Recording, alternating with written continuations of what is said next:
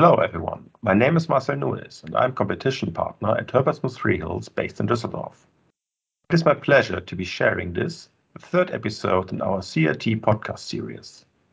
Through this series, we bring you our expert updates and insights into the latest developments in competition law and practice.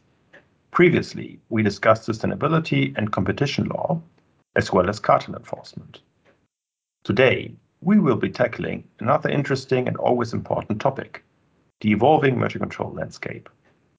To bring different perspectives, I'm joined by three colleagues, Francesca Mora, partner in our Milan office, Peter Rowland, off-counsel in our Brussels office, and Natalia Rodriguez, off-counsel in our London office. Hello all. Hi. In relation to assessing mergers, the Commission has been busier than ever. Last year, over 400 deals were notified, which means an increase of over 10% compared to the previous year. Outside of the merger control sphere, the Commission has just adopted a revised version of its vertical block exemption regulation and is in the final stages of revising rules for horizontal agreements. We will come back to those in another podcast. In addition, the Commission has been revising various of its guidance in relation to merger control. Peter, can you please explain what you're observing in this respect? Sure. So, as you indicated, the Commission has been busy revising various guidelines over the last few years. And in some cases, because the previous guidelines and the regulations were expiring, and in others to reflect developments in case law and critically the way markets work, including developments in technology since those guidance was written. In terms of guidance relating to merge control, I think there's three key pieces to be aware of. The first is the Commission's guidance on Article 22 of the EU merger regulation. The second is on market definition. And the third is on simplified procedure. So the Commission hasn't revised its guidance on its substantive assessment of mergers in the way that the UK has done recently, for example. And of course, the Commission's cases also provide guidance on its approach, as do the court cases, which have provided insight into the scope of the Commission's powers. On the court cases, I saw just recently the judgment in Canon Toshiba on gun jumping in the context of so-called warehousing deal structures. But again, let's talk about that in another podcast episode on merge control. So the Commission's guidance on market definition, simplified procedure and Article 22 are all at different stages of going through the Commission's processes. The one already in place is the Article 22 guidance, so let's park that and come briefly back to it in a bit more detail later. And thanks, Peter. So, taking the market definition notice first, what are the key developments there? So the Commission's current market definition notice has been in place since 1997. And following a consultation in 2020, it identified a number of areas in which it needed revision. A key background document for this is its July 2021 staff working paper, summarising the findings of its evaluation. Now, this showed that whilst the market definition notice helped to provide clarity on the Commission's approach to market definition and its basic principles remain sound, it didn't fully cover the evolutions in the market definition, including those relating to the digitisation of the economy. More specifically, the Commission identified 6 areas where the notice might not be fully up to date. And these are the use and purpose of the so-called SNP test, digital markets, in particular zero price markets and digital ecosystems, the assessment of geographic markets in conditions of globalization, quantitative techniques, the calculation of market shares, and non-price competition. Now, the Commission subsequently announced that it would update the notice in light of these changes, and it launched a call for evidence, a consultation in January this year, which closed in February, and it aims to publish the first draft of the revised notice in June 2022, with the final version is expected to be adopted in the first quarter of next year. That's interesting, and it sounds like there's more to come. On the Commission's simplified procedure, which accounts for the majority of cases, I know there are proposals for reform, a consultation which is ending shortly. Peter, can you provide some additional insights, please? Yeah, that's right. Last month, on 6th of May, the Commission published a draft revised implementing regulation and notice on simplified procedure. The main proposed changes include further expansion of the cases eligible for simplified procedure, with 2 new vertical categories, including cases with low downstream purchasing shares and cases with limited increments to a pre-existing vertical integration. It also proposes introducing a so-called flexibility clause that would allow the Commission to treat what are currently non-simplified cases under the simplified procedure in circumstances where no competition concerns are likely. They are also proposing new measures to further streamline the review process, including the introduction of a new notification form for simplified cases, and this would be in a tick box format, which primarily includes multiple choice questions and tables that must be completed rather than open text questions. It also proposes that information requirements for non-simplified cases would be streamlined and clarified, and certain sections in the Form CO could be eliminated altogether. Notably, while the Commission formally introduced a super simplified procedure for offshore joint ventures with activities entirely outside the EEA, it stopped short of fully excluding this type of notifications. Now, this is despite the fact that many stakeholders for many years have advocated that such exclusion should occur, given that transactions do not give rise to competition concerns in the EEA, often rendering the entire process pointless as well as costly and time-consuming. So the Commission consultation closed on the 3rd of June 2022, and it expects the new rules to enter into force in 2023. Interesting, Peter. You also mentioned Article 22 as something we should discuss in a bit more detail. What is it and why is it so important? So you may recall that there was some debate a while back about lowering the thresholds in the EU merger regulation, the EUMR, to catch so-called killer acquisitions. There was a concern that some transactions, by tech companies in particular, were slipping out of the Commission's net because the target companies did not have sufficient turnover to be automatically reviewable under the EUMR, but the transactions still may have led to competitive concerns. And Facebook Instagram is cited as a classic example. At the time that Facebook bought it, Instagram had no turnover, so it wasn't caught by the EUMR. The Commission decided not to lower the thresholds, not least because it would have required treaty change, a long legislative process. Instead, in March 2021, it issued new guidance on the use of the referral mechanism in Article 22 of the EUMR. Now, this doesn't change the underlying referral mechanism in Article 22. There's no change to the merger regulation, but the Commission had indicated a change to its practice. Critically, this change states that it will now be willing to accept referrals by member states of concentrations that fall below their domestic jurisdictional thresholds, provided that the turnover of at least one of the undertakings concerned doesn't reflect the actual or future competitive potential of that company. It still requires a member state to make a reference. The Commission cannot automatically take jurisdiction, but there would be a dialogue, and whilst not all, at least some member states are supportive of the Commission's approach. So, in short, even if a target's turnover falls below the thresholds for an EU or member state filing, it's still possible that the Commission will require a filing and ultimately would be able to require remedies or prohibit a transaction. That's a super interesting development and clearly of key importance to clients considering mergers. Let me ask 2 follow-up questions. I mean, first, is the Commission focusing on any particular sectors? And secondly, given that the guidance was published more than a year ago, I mean, how has it been operating in practice? Yeah, so on your first question, the new interpretation of Article 22 applies to all mergers, so companies active in any sector need to be aware of this. However, the scenarios in which it's most likely to be used, where a target's turnover doesn't reflect the actual or future competitive potential, may be more relevant in some sectors than others, and the Commission identifies digital and pharmaceutical sectors as primary targets. On your second question, the key case is Illumina Grail, which in just a month after issuing its guidance, the Commission accepted an Article 22 referral request initiated by the French Competition Authority and several other member states. By way of background on this case, Grail's developing a blood test to identify early stage cancer using DNA sequencing, but it had no active products and so no EU sales that could trigger a notification. Illumina, the purchaser, is a major player in gene sequencing. So after unsuccessfully challenging the Commission's attempt to assert jurisdiction in the French and Dutch national courts, Illumina appealed to the EU General Court, arguing the Commission's lack of competence to examine the transaction. Nevertheless, Illumina notified the deal to the Commission in June last year, and in July, the Commission opened an in-depth investigation. The parties have since submitted commitments which, at the current time, the parties have not yet commented on. To further complicate things, notwithstanding the Commission's review, in August last year, Illumina publicly announced that it had completed its acquisition of Grail, objecting to what it considered an unprecedented early implementation of the concentration.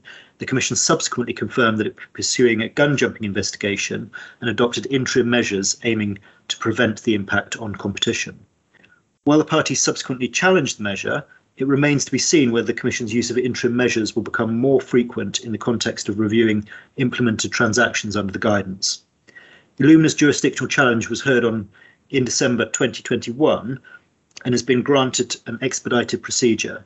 In essence, Illumina argued that the Commission has no legal basis for its use of Article 22, and even if there is an interpretation of Article 22 that would give it jurisdiction, the Commission didn't exercise the power reasonably in this case, disregarding legal certainty and the parties' rights of defence. Both the appeals on jurisdiction and on interim measures, as well as the merger decision itself, are still pending.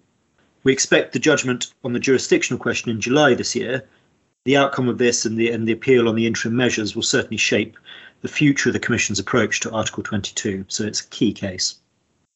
Many thanks, Peter. So the competition world is eagerly waiting for the decision, in particular because the Commission's approach is not without doubt. Some regulators take a critical stance. Germany, for example, is one of the countries not being supportive of the new Commission's Article 22 policy. Francesca, how about the situation in Italy? Thanks, Marcel. In the same vein as the Commission approach on Article 22, which Peter has just described, last year, the Italian Competition Authority proposed an amendment to the Italian competition law, which should empower the authority to assess below threshold transactions. In particular, according to the proposal, the authority could request a notification if 3 cumulative conditions are met. The transaction may raise potential competition concerns in the Italian market or in a relevant part of it. The transaction has been completed not earlier than 6 months, and one of the 2 thresholds for the notification to the Italian Competition Authority is met, or the worldwide turnover of all the undertaking concerned is above €5 billion. If those conditions are met, the authority should be entitled to request a notification for its assessment to be filed by the undertaking concerned within 30 days following the request of the authority. The Italian Antitrust Authority proposal is aimed at capturing the keyless acquisitions, but also transactions which may create a quasi-monopoly in a local market. But given the size of the market and the geographical dimension of the market, are not notifiable under the ordinary thresholds applicable in Italy. The authority has anticipated that the proposed regime for below threshold transaction would not only apply to the pharmaceutical and digital sectors, but it would have a general application. In November 2021, the Italian Council of Ministries accepted the proposal, which, however, must still be approved by the Parliament. It's worth noting that, in addition to the proposal on below threshold transaction, the Italian Competition Authority has also urged to amend the merger control provisions applicable in Italy in 2 ways for a better alignment to the EU rules.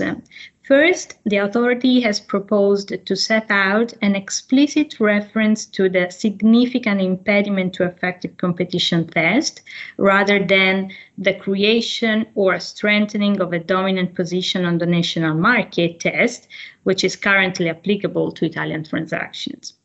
And second, according to the authority's proposal, the treatment of joint venture should be the one envisaged in the EU merger regulation, so that all full function joint ventures should be treated as concentrations, even if they have cooperative effects. Many thanks, Francesca and Peter, for these insights into the merger control landscape in Europe. Now turning to Natalia, we'll shed some light on merger control in the UK post-Brexit. Natalia, how does coordination between UK and EU now works in merger control cases? Well, in January 2020, the CMA published some guidance on its functions under the EU-UK withdrawal agreement. And in that guidance, the CMA explained that it would try to coordinate merger reviews relating to the same cases or related cases with the European Commission and with other competition authorities. In practice, though, since the end of the Brexit transition period, we've seen substantive divergence in the Commission and the CMA's thinking, and also in the outcomes of their merger reviews in the last 18 months. We're seeing that the CMA is more than willing to assert an independent approach to merger control more broadly. There's a growing number of cases in which it takes a different approach to the European Commission.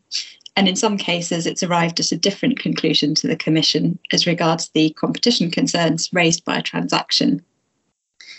In terms of numbers, 15 mergers have been reviewed concurrently by the Commission and the CMA post-Brexit up to the end of April this year. 4 of those have resulted in different outcomes at the Commission and the CMA, while in others, the two authorities have reached the same conclusion, but by different paths. Okay, so it seems that Brexit made the merger control world more complex and more challenging for companies willing to merge. Can you tell us a little bit about recent cases of the CMA? Absolutely. So first, let's look at one of the cases which was cleared by both authorities, but where the CMA and the European Commission actually took different approaches to get there. In Standard & Poor's and IHS Markit, the Commission and the CMA both conditionally cleared the deal in their Phase 1 reviews, but on the basis of different divestment packages and after analysing different theories of harm. The Commission concluded that the deal raised vertical concerns, whereas the CMA was more worried about the horizontal effects of the merger. The remedies required to address each regulator's concerns were therefore different. Secondly, we have those cases in which the Commission and the CMA arrived at different conclusions. And one example of that was the recent purchase by Meta of Customer, a small but expanding competitor in the customer service and support customer relationship management software market. Now, the CMA cleared that transaction unconditionally at Phase 1 in the UK last September. However, the European Commission cleared the transaction conditionally following a Phase 2 review in January. And both regulators pursued broadly similar theories of harm, but they arrived at different conclusions. Both of them looked at whether Meta could hinder customers' competitors going forward.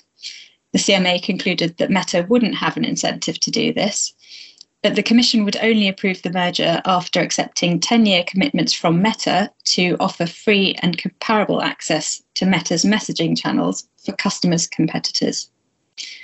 The different outcomes in this transaction really show how the CMA is not shying away from carving its own path.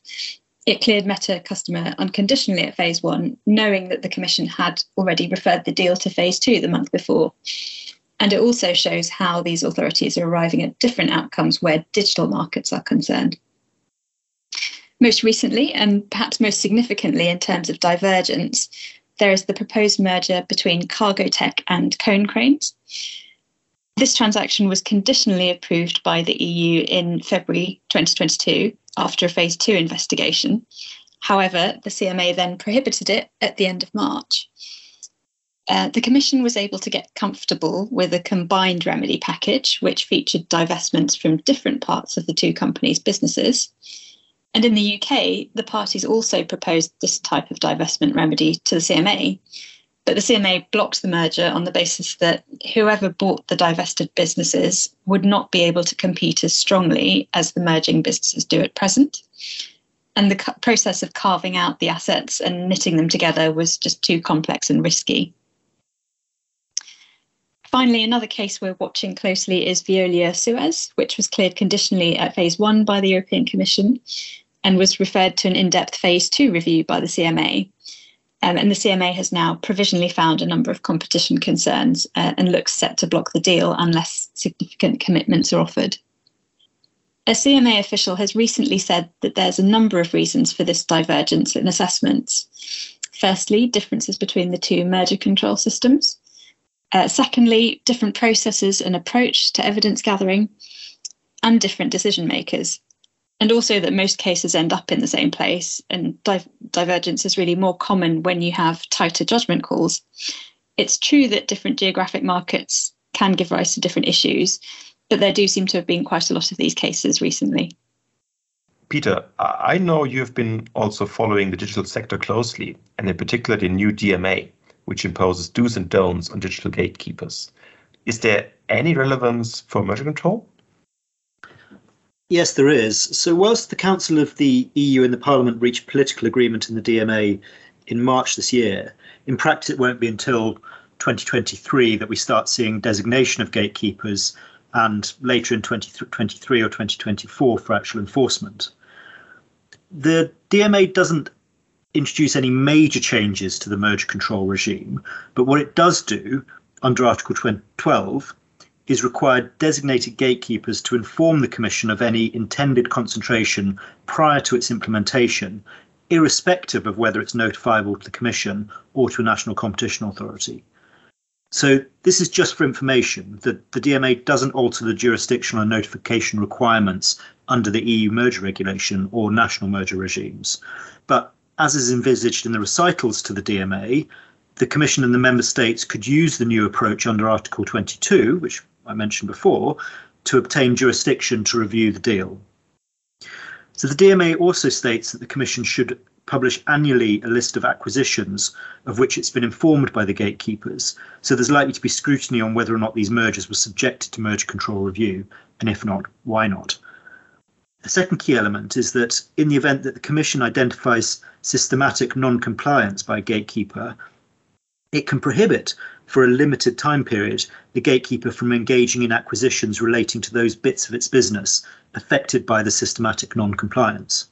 So that's quite an interventionist remedy. But it's important to remember that these rules only apply to gatekeepers designated by the Commission. So that's likely to catch the very largest digital platforms, but certainly not all players in the digital sector. DMA is certainly something we should return to in a later podcast, I think. Now, I know that there's a new part of the German competition law targeting digital sector. Does that also target mergers? Yeah, you're referring to Section 19A. I mean, this is a new toolkit which was introduced in early 2021. It does not target mergers, but rather gives the German regulator additional enforcement powers against digital players. Natalia, what is going on in the UK in this field? Anything similar or so? So the UK government has recently published its own digital markets proposals after a consultation last year. And on merger control specifically, the government is intending to introduce new mandatory reporting requirements for firms which are designated with something called strategic market status. That status would apply to a small number of firms which meet a range of criteria, including substantial and entrenched market power, which provides the firm with a strategic position.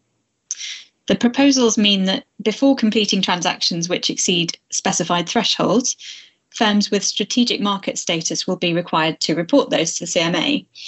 And those thresholds will be that the firm is acquiring more than a 15% equity or voting share, the value of its holding is over £25 million, and the transaction meets a UK nexus test.